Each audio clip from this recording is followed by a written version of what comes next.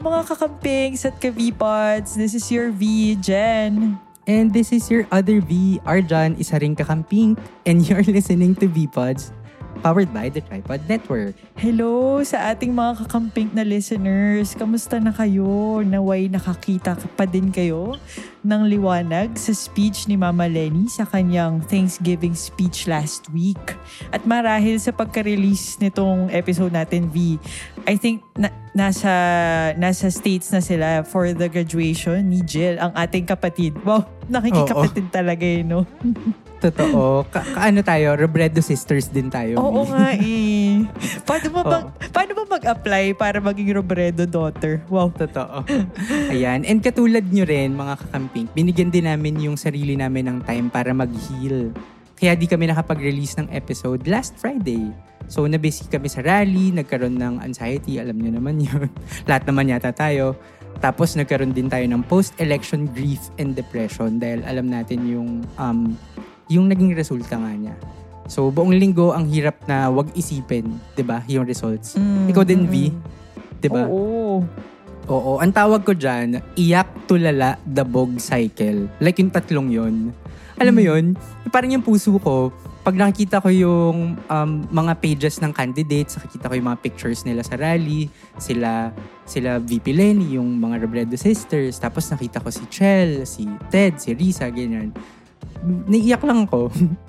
Yun. Tapos, sunod, tulala. Pag nag-check na ako ng election results, natutulala na ako. And then, pag nakabasa na ako ng hate posts from Uniteam supporters, dun ako magdadabog. Parang cycle lang siya. Ilang araw galit na ganun. Galit ka ulit, ganun, oo. Tapos, iiyak na naman. Tapos, tulala. Ganun. Pero, salamat nga kay VP kasi nag-Facebook live siya. Parang live selling.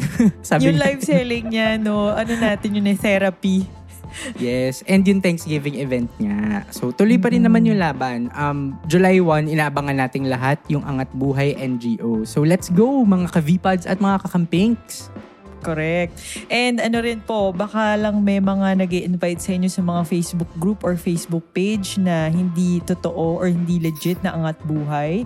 So, watch out for that na lang din. So, abangan lang natin yung official na Angat Buhay NGO page or group. So, ano lang, parati tayo mag-fact check, guys.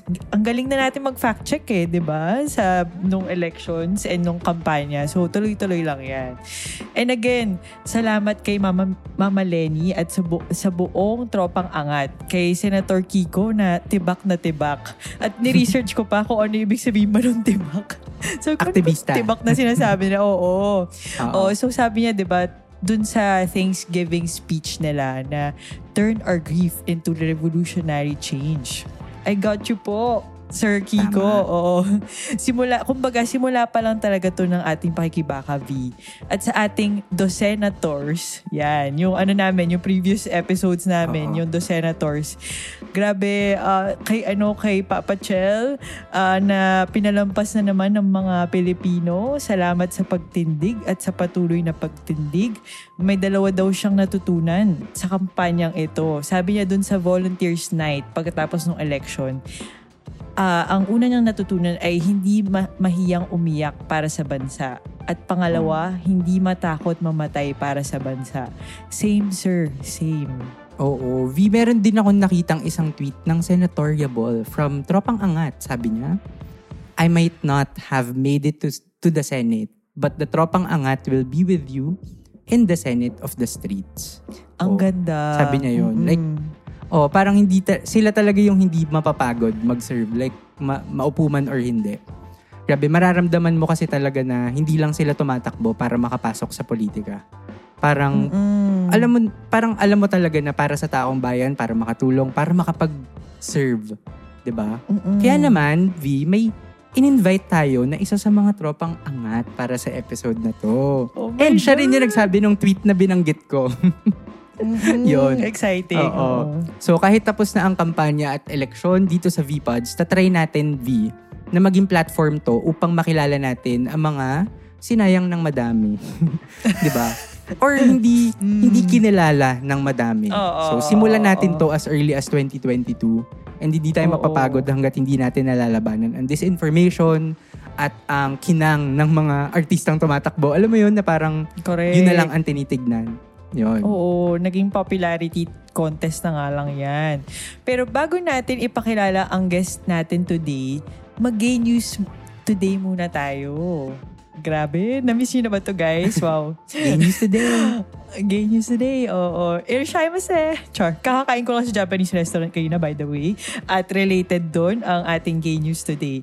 So, sabi, starting October daw, the Tokyo Metropolitan Government will start accepting registrations from sexual minority couples seeking certificates of their partnerships according to ABC News. Bilang gusto nating kinukuha ang ating mga news sa legit news agencies, di ba, V? So legit sources. Oo, legit sources. Oo. So lipat naman tayo ng Japan. Tara, likas na tayo, guys. Hindi ako lilipat kahit na may karapatan doon ng mga same-sex couples. Hindi ako lilipat kasi paglalaban pa natin ang Pilipinas, di ba, V? Oo, hindi pa tapos ang laban. Oo. Anyway, so yun. Though ang recognition of partnerships daw na ito is not the same as a marriage certificate. Pero gusto kasi nila na i-promote sa Tokyo residents na ang sexual diversity para mabawasan ang mga inconveniences na nararanasan ng sexual minorities. Like kunyari, hindi pinapayagan na mag-rent ng apartment ang same-sex couples or like yung mag-hospital visit sila or any other activities na freely nagagawa ng mga majority or like ng heterosexuals. Malaking bagay pa rin yun, V, kahit na hindi marriage. 'Di ba? Sabi rin naman ng most mga katropa natin sa Correct. Tropang Angat, pati yung mga yung ating presidential vet. naging doktor ng dog. Presidential vet na si Mama Lenny. Pwede tayo magsimula sa union kasi nga iba nga naman ang marriage sa church yun, 'di ba? So, congrats Tokyo. Congrats sa inyo. Actually, nakakamiss ang Tokyo. Pag nag-open yung borders nila, punta tayo dyan. Balik lang tayo to visit. Pero paglalaban pa rin natin ang Pilipinas. Pero magja-Japan tayo dahil Japan. Sagot sa kahirapan. Pero ito, Tokyo. Ito, V. Tokyo, mga bakla, makakapagsama na kayo. Wow! Kailan mo yun inisip mo lang Kanina lang. Kasi inspired ako, meron tayong special guest today. Oo. Ayun, so that's it for our gay news today. Okay, pakilala na natin yung guest natin, V. Sobrang excited na ako dito at kinakabahan. Diba?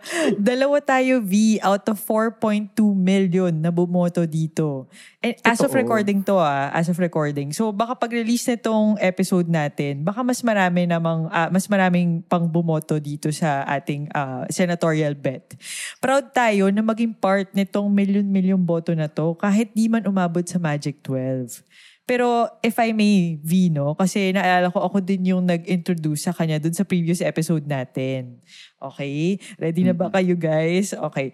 Ang guest natin today ay advocate for Ifugao and IP rights or indigenous people's rights, environmental and human rights advocate din siya, proud katutubo, proud ally ng LGBTQIA+, ang ating kapatid, Senate ng Bayan, number 4 sa balota. Wow.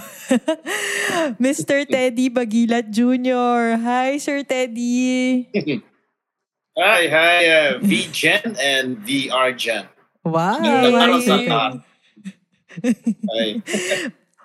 Welcome po to V-Pods. Yeah. It's a pleasure. Thanks for having me here. No? Medyo na-nervous ako kasi first time na merong podcast about this topic. But very much interested to share my ideas.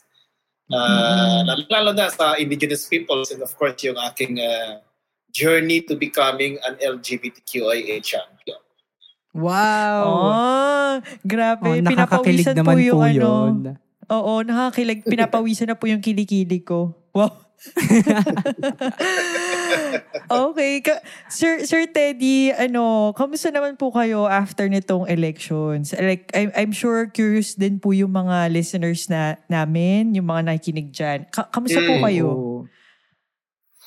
Well, of course, grieving pa rin, no? Yung pinag-usapan nyo kanina yung mga different stages of depression. So, andun pa rin siguro ako. Pero Ironically, not as much as dun sa mga dating mga karanasan ko. Kasi hindi naman ito yung first time na natalo ko.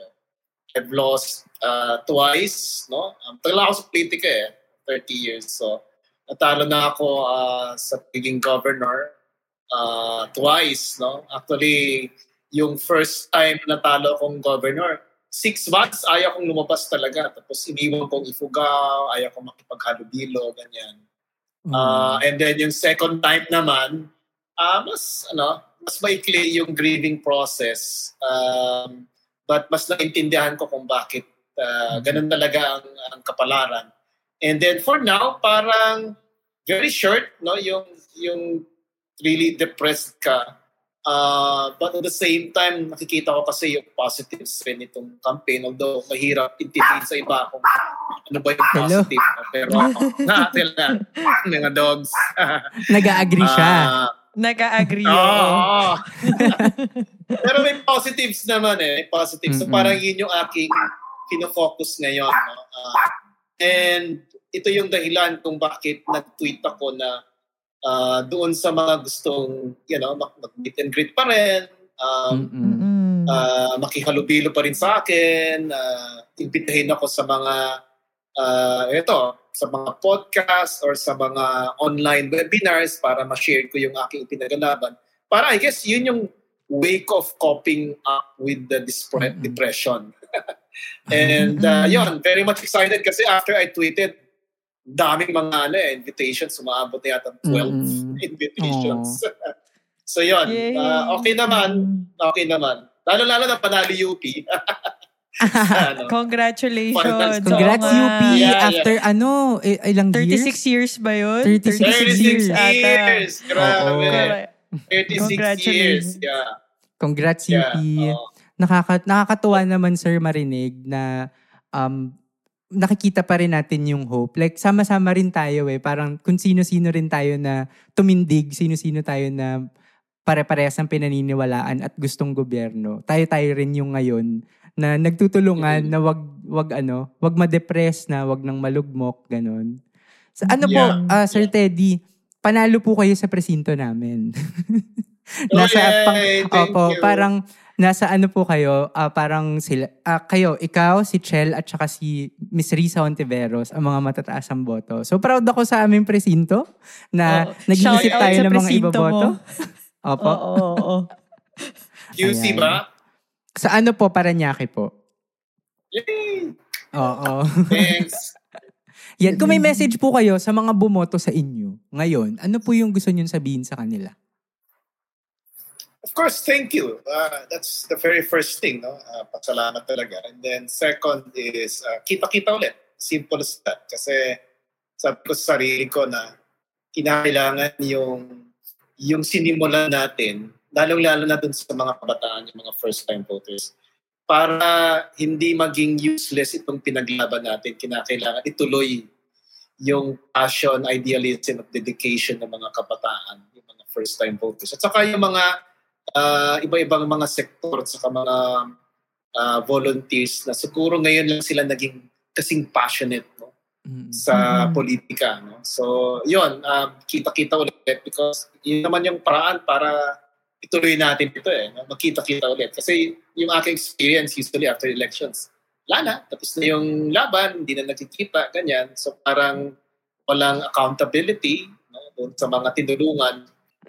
Naalala ko kasi nung campaign, lagi sinasabi ni Ma'am, talo o manalo, parang ganun yung ini-imply niya na hindi nagtatapos yung ating activism, yung ating pagkipaglaban sa May 9. Tapos meron pa siyang nabanggit na actually mas importante na lahat ng mga volunteers na nanindigan ngayon, mas importante yung kanilang volunteerism after May 9.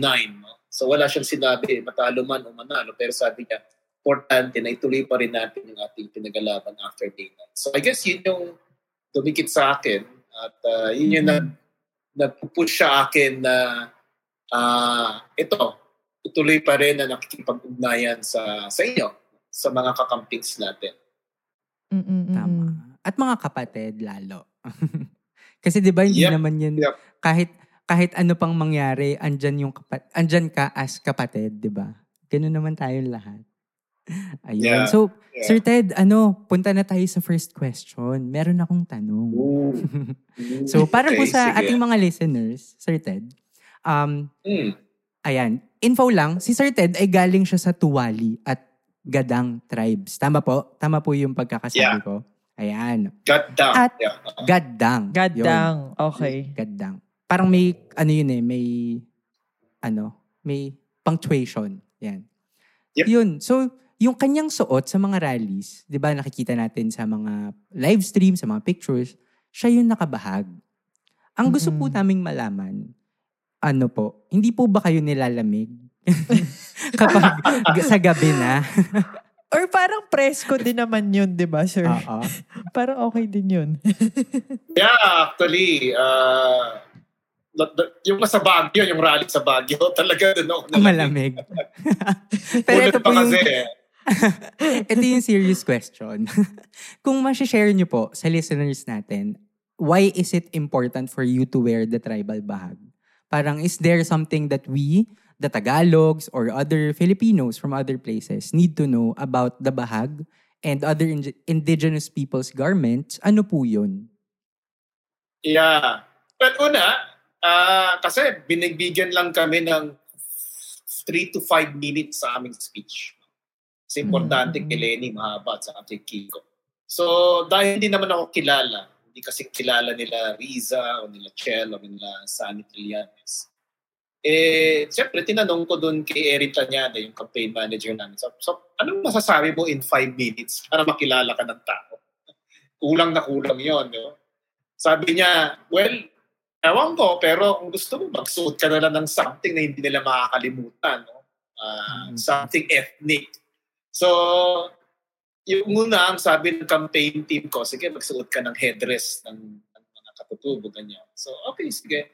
Patis, medyo something distinctive yun. Pero, eventually, naging full Monty. Yung buong traditional attire na naisip ko. Kasi sabi ko, pag special occasions, ginagamit namin yon. And definitely, itong campaign na to, special occasion ito. At the same time, maiko-connect ko yung aking ethnic wear dun sa aking advocacy. Kasi nga, 3 to 5 minutes lang so hindi mo mapapag-usapan yung indigenous people's rights, yung environment. So what I do is, pag sinabi ko ito yung suot ko, then kino-connect ko to sa pagiging warrior ko para sa kalikasan o para sa karapatang pantao. So at least in 3 to 5 minutes, nakikilala ako, yung nakabahag. Yan. Okay pala, no? Makinis ang puwet, gwapo, ganyan. And at the same time, champion for indigenous people's rights kasi obvious, nakabahag siya. And then, at the same time, nare-relate ko nga doon sa aking advocacy sa environment and agriculture. So yun, parang gusto ko ring igiit yung pinagmamalaki ko yung aking pagiging katutubo.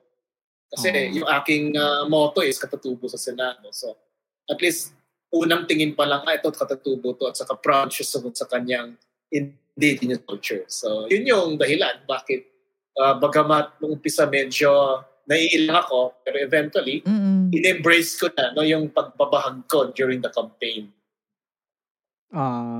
Nakakatuwa.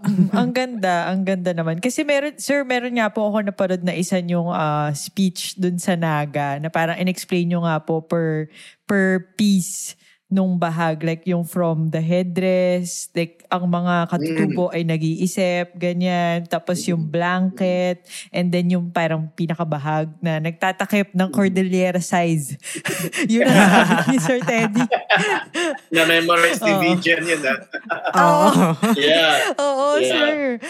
Talaga kami deep yung research namin sa mga senators namin. Oo. So, yun nga po. Lahat, no? Sana nga po, no, all. Oo. Ayun, sir. So, sabi nyo nga po, di ba, if elected, kayo po yung first indigenous person sa Senate. Pero yun nga, siguro not this time around, baka sa next. So, for us naman po, mga LGBTQIA+, we also wish na sana in the future, magkaroon din ng first openly queer na elected senator. Pero, Sir Teddy, para sa inyo po, gaano po ka-importante na magkaroon ng representation ang IPs natin sa Senate? Parang, ano po ang kahalagahan nito para sa inyo at sa mga katutubo? Well, marami rin kasi mga sectors na hindi represented sa Senate. So, LGBTQ, mga magkasaka, mga manggagawa. And yet, when you think of it, ang Senate, dapat siya yung nag-represent sa ating lahat. Diba? Kasi lahat tayo bumoboto sa Senado eh. In the same way na pag bumoboto tayo sa congressman, siya yung magiging representative mo doon sa Kongreso. So, but aside from that, yung IPs rin kasi sila yung probably one of the most, or if not the most marginalized sa lahat ng mga sectors sa Pilipinas. Marami sa kanila very much discriminated, marami sa kanila invisible ang pagtingin ng tao sa kanila. Hindi naiintindihan kung ano yung ipinagalaban nila. Merong mga misconceptions na tamad daw yung mga IPs, no? Mangmang, mga ganon, hindi sila Kristiyano. And then, aside from that, yung actual na nararanasan nila everyday, yung napapalaya sila sa kanilang ancestral lands, marami nare-red-tag, pinapatay, marami ang kahit meron tayong batas, Indigenous Peoples' Rights Act, pero hindi nare-respeto yung kanilang karapatang pantao under the law. So, talagang grabe ang situation ng mga katutubo. And sa akin, whether we like it or not, kasi pag may senador ka, doon mismo sa Senado, na ipaglalaban niya yung karapatan ng marginalized sectors, kung yun talaga yung kanyang hangarin. And at the same time, para lang magbigay rin ng siguro empowerment na rin sa mga indigenous peoples na kaya naman ng katutubo na mag-ambag sa ating bansa. Kasi kadalasan ang pagtingin sa mga katutubo ay ano yan, mga second-class citizens yan, no? Mababa sila. Pero kung meron mismo sila nakikita isang senador, katutubo, pinagalaban niya environment, pinagalaban niya rights ng mga LGBTQ, PWD, then na tumataas no, yung pagtingin ng tao dun sa mga IPs. Hindi katulad sa ngayon na medyo, whether we like it or not, medyo talaga sa mga maraming lugar na may mga IPs, mababa ang tingin nila sa mga katutubo. So it's a statement na mayroon sanang IP na naging senador. At the same time, yung makakontribute ko rin bilang isang indigenous person na yung pagiging malapit sa kalikasan, yung aming uri ng demokrasya which is consensus building. Kasi gano'n naman mag-isip yung mga katutubo no? For the good of the tribe.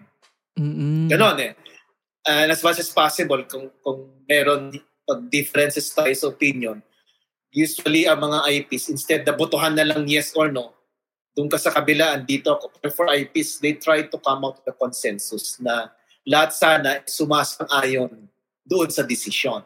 That's how IPs decide. Minsan na yung gusto kong dalhin sa Senado.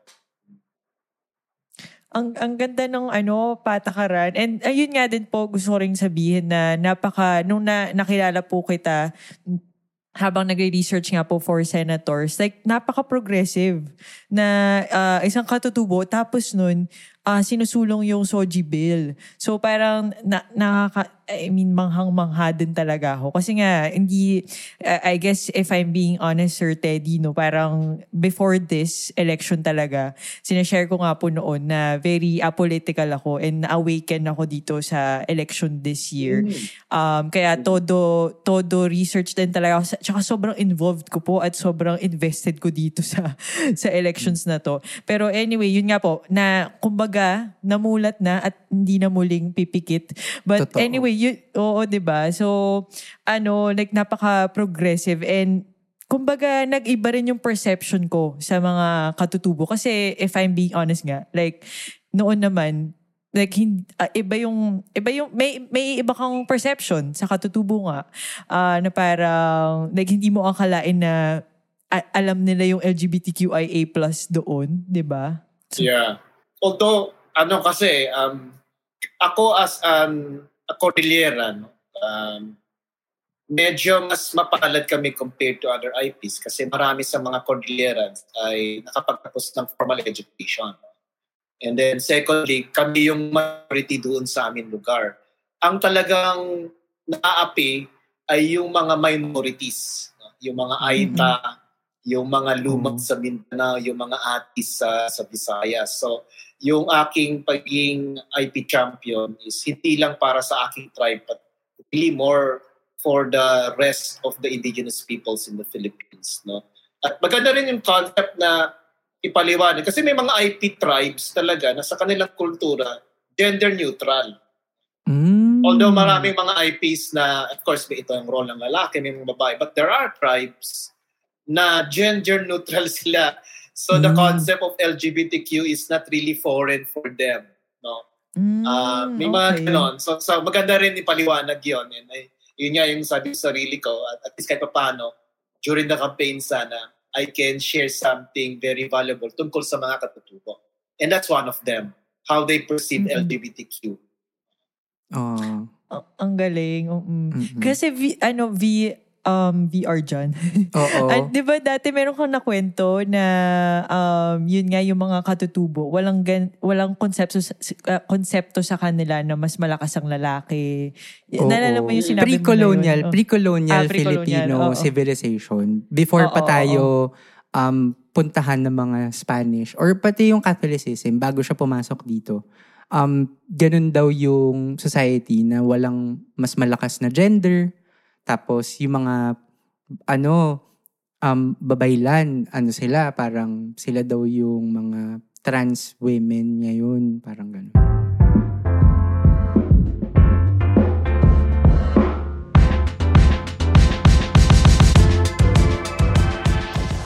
Ayan, Sir Ted, ito po connected dyan yung next question namin. So, alam kasi namin na marami nang kinakaharap na pagsubok yung mga IPs, lalo na yung inagawan sila ng lupa, mga ganun. Pero sa amin po, may question po kami na ano po yung reason nyo? Ba't po kayo nag-decide to fight for us also? Kami pong mga LGBTQIA+. Kasi po natouch kami ni VJen. Kasi while nagre-research kami and patuloy kaming may natututunan about you and your past advocacies, nakita namin na 2016 pa lang, sinusulong mo na yung SOGI bill. Bakit? And bakit po kayo for, same-sex union? At ano po yung mga reasons niyo for that? Okay. Yung pagiging champion ko for LGBTQIA, process yan dumaan yan sa proseso. So hindi siya yung biglaan kaagad na namulat ako tapos naging champion. In fact, aaminin ko nung bata ako, talagang iba yung pagtingin ko sa LGBTQ. Ayan, sinabi ko proseso yan kasi nagsimula naging IP rights champion ako. Pag maging human rights champion ka, hindi na pwede na IPs lang. So, naging IP rights champion and then eventually, naging chairman naman ako ng committee na uniform, naging champion naman of farmers' rights. So, eventually, nalalaman ng mga iba-ibang mga grupo na si Teddy Baguilat isa yan sa mga human rights champions natin.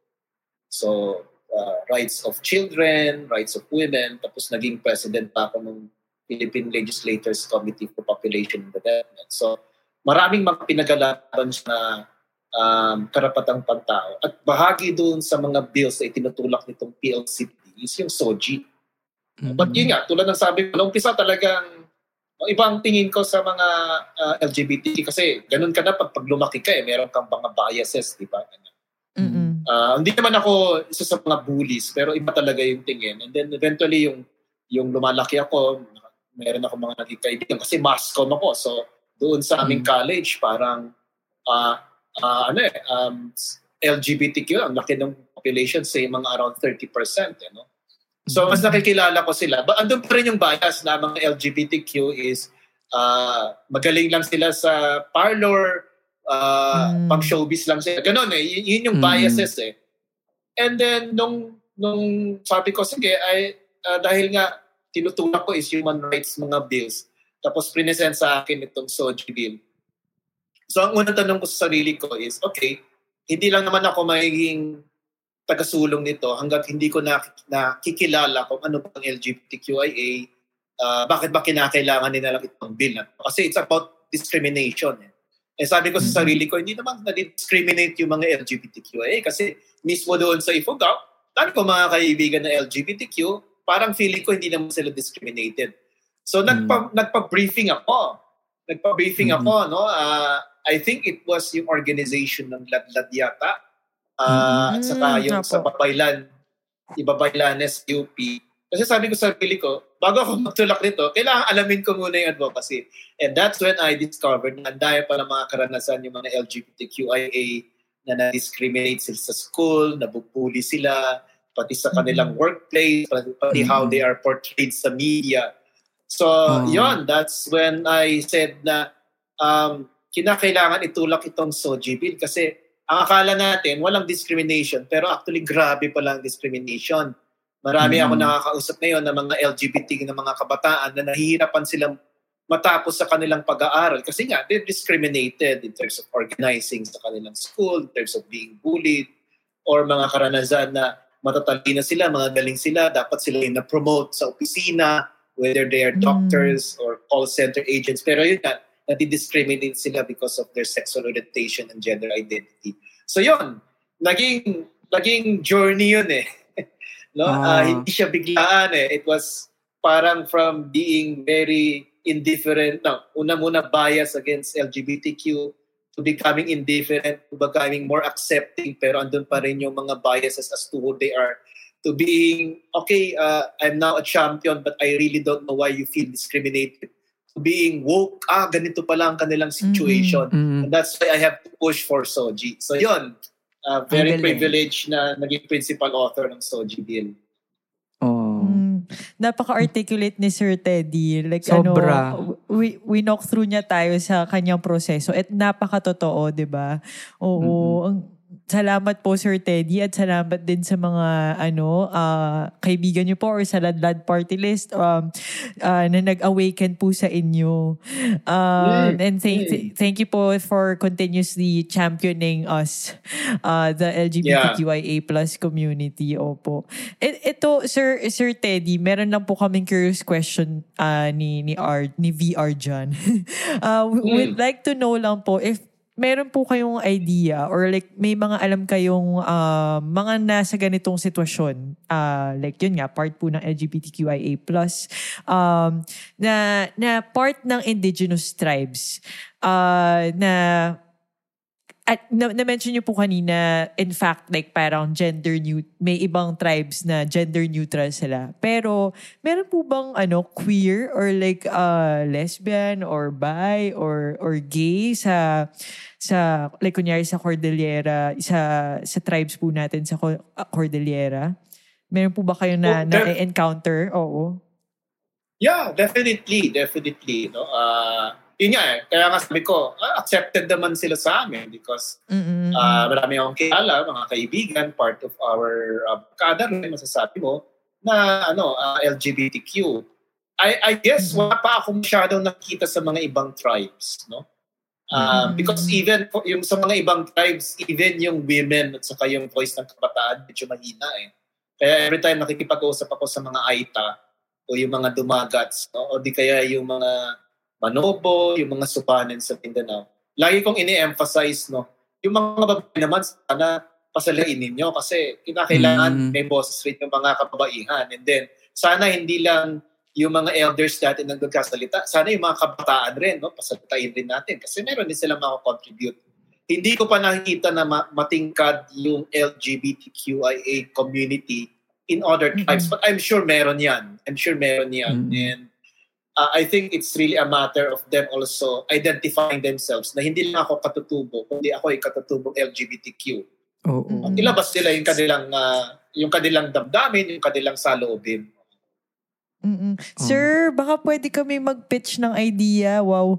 Baka pwede po kami magkaroon ng SOGI education sa inyong sa inyong place. Di ba po? Wow. Definitely. Kasi gusto rin po namin like and this, yung past elections, di ba? Parang medyo nauso din yung house-to-house campaign. Ngayon po, parang naisip namin ni Arjan na what if kami ni V na parang what if, lalo na ngayong Pride Month, what if mag-house-to-house din tayo ng Soji education. Ganyan. Dati nga naisip namin, sir, barangay, yung mga nasa barangay hall, tapos barangay program. Oo, barangay program ng Soji. Like, baka kasi mahirap din na nandun ka sa sitwasyon na yon na hindi mo alam kung ano ba itong nafe-feel mo, bakit iba yung nafe-feel mo, bakit na-attract ka sa same-sex or whatever. And minsan, it could be a dark moment for someone, diba? Na parang hindi niya maintindihan kung ano ba yung pinagdadaanan niya. Lalo na kung ang kinagisnan niya ay like yun, babae, lalaki, ganyan. So, willing po kami, sir, kung magkaroon po kayo ng program niyan, willing po kaming maging resource speaker. Wow. Sure.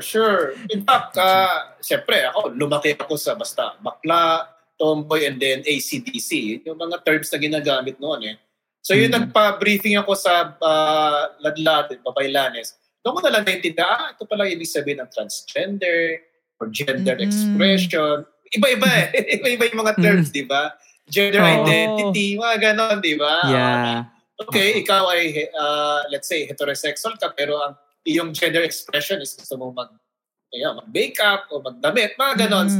So, these are things na kailangan talagang i-educate pa yung ating mga kababayan para at least mas maintindihan nila ano ba yung mga issues na pinaglaban ng LGBTQIA. Kasi, yun rin, marami pa rin nagsasabi, wala namang discrimination, and then nagiging controversial yung mga issues like yung restroom, di ba? Yung pag-establish ng gender-neutral restroom, naging very controversial, no? Yung nangyari dun sa isang mall. So, medyo nagiging, hindi maganda yung pag-present nung issues, no? Like yung same-sex marriage. Syempre, sabi ko naman na may karapatan rin yung mga LGBTQ to enjoy midlife, but yun nga, nagiging controversial siya to the point na hindi naman nadidiscuss yung mga iba pang mga issues concerning LGBTQIA kasi ang akala nila, ito lang yung pinagalaban ng LGBTQ. But I've met a lot of LGBTQ friends na sinasabi nila, hindi naman kami hanggang dito lang eh. Hindi lang naman Soji yung pinagalaban. Marami kami pinagalaban. Yung bansa pinagalaban namin. Better economy, better governance. So maganda siguro ma-present yun para iba rin yung ating pananaw sa LGBTQ. In the same way na ganoon rin yung ginagawa ko para maiba rin yung pananaw ng mga tao sa IPs, na ang IPs ay hanggang kultura lang yan, di ba? Hanggang bahag lang ipinagalaban nila. No. So ganoon, no? I guess maganda magtulungan tayo in terms of educating our people about us, no? IPs and LGBTQIA. Ang ganda. Yes, sir. Count us in. Yes. G kami dyan, sir. Yes. Ayun. So kung may programs po kayo or upcoming projects, pwede po ba natin invite yung mga listeners namin or our friends to volunteer? Kung meron po. Kung gusto niyo po sila invite. Actually, siyempre sa ngayon, di ba? Mag-reflect pa rin kami, and then based doon sa mga nabanggit ni Ma'am Lenny, yung Angat Buhay Foundation, dami kasi kumakalat ng mga memes kung ano ba yung itsura ng Angat Buhay Foundation. And then sinama ako as somebody na pagdating sa angat buhay, sa kultura at saka sa kasaysayan nakalagay doon. So parang sa akin, siguro this month, mag-soul searching, mag-reflection, magkumuha ng mga ideas as to ano ba yung next na gusto kong gawin. But definitely, kasama yung pagtulak pa rin ng aking advocacy. It's just parang, yung paano mo maitutulak ito sa angat buhay, sa mga pakikipag-attend sa mga ganitong mga podcast or yung mga webinars. No? So aayusin ko yan. And then pag okay na, pag meron rin ako mga volunteers na tutulong sa akin, kasi sabi ko, kinakailangan maging SOCMED guru na rin ako dahil ginagamit yung SOCMED sa maling paraan eh. Kaya parang maging expert na rin ako sa TikTok kung paano ko gagawin yung aking advocacy to TikTok and YouTube. Otherwise, talaga mag-dominate yung mga evil forces. Kasi Oo. sila magaling doon di ba? So kailangan hasain rin natin yung ating sarili dito sa mga bagong pamamaraan, no? And yun, I'm really thinking as to how to be able to do this, and also paano ko ma-harness yung ating mga volunteers. Kasi I'm sure marami sa mga volunteers natin naghahanap ngayon ng yung kumbaga kabuluhan sa kanilang buhay. And then this is what we can offer them. Yeah, this is what we can offer them. Okay. Ayan, Sir Ted, don't worry. Sabi nga ni Mama Lenny, di ba? Kapag tumindig ka, may titindig sa tabi mo. So kami, andito kami, sasama kami sa kung ano man yung kabuluhan na pwede namin magawa at maitulong para din sa nilalaban ninyo. Kasi naniniwala kami ni VGen, na yung rights namin na sa LGBT, hindi nalalayo sa pagtingin din ng, although mas ahead siguro kami, ang LGBTQIA+ sa pagdating sa kamalayan ng mga Pilipino. Pero feeling din namin ang mga indigenous people, mas kailangan protektahan, mas kailangan din malaman ng mas maraming tao yung kanilang pagsubok ngayon.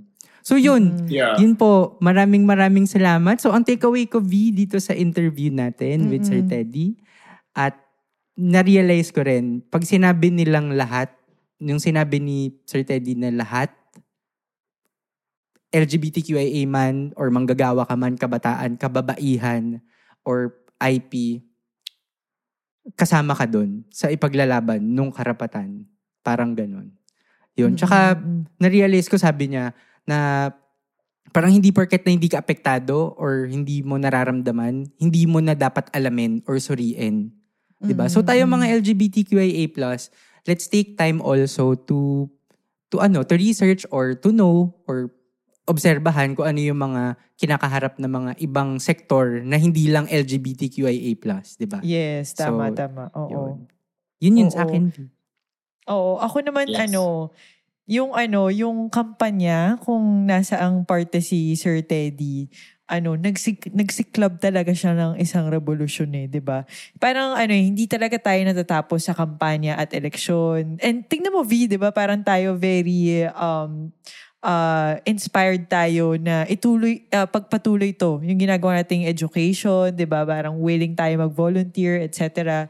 So yun nga, hindi siya natatapos sa May 9. Sinabi nga ni Sir Teddy kanina, na sinabi rin ni Mama Lenny, hindi siya natatapos sa kampanya at eleksyon para ipaglaban ang pinapangarap nating Pilipinas.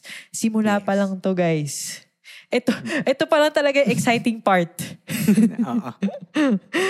Ayun, Sir Teddy, thank you very much po sa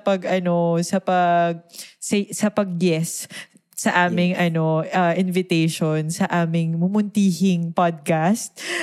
Di man tayo po nakapasok sa Senado, pero tiwala kami na tuloy pa din ang pakikipaglaban nyo. Hindi lang for us na LGBTQIA+, kundi para sa mga kabataan, kababaihan, pero pinaka-importante para sa mga katutubo at para lalo pang lumakas ang ating kultura.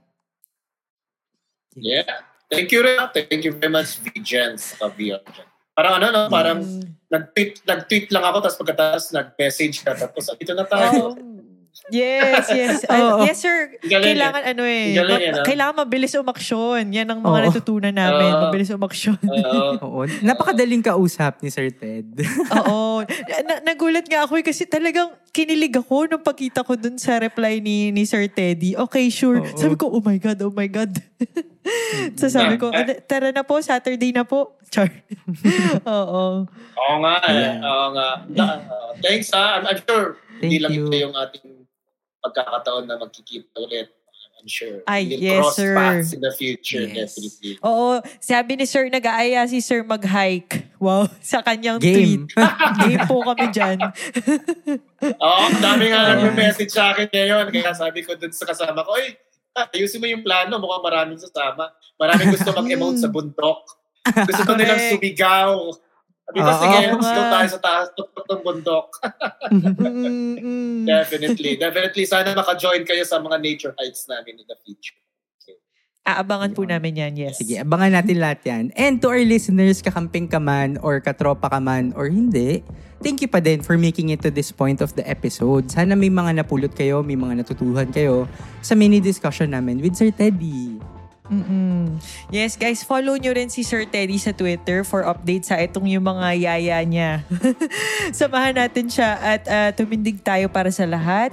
By lahat, kasama ang ating mga kapatid na IPs. Follow at Teddy Baguilat Jr. or JR. Teddy Baguilat JR on Twitter. Or search Teddy Baguilat Facebook page and YouTube channel.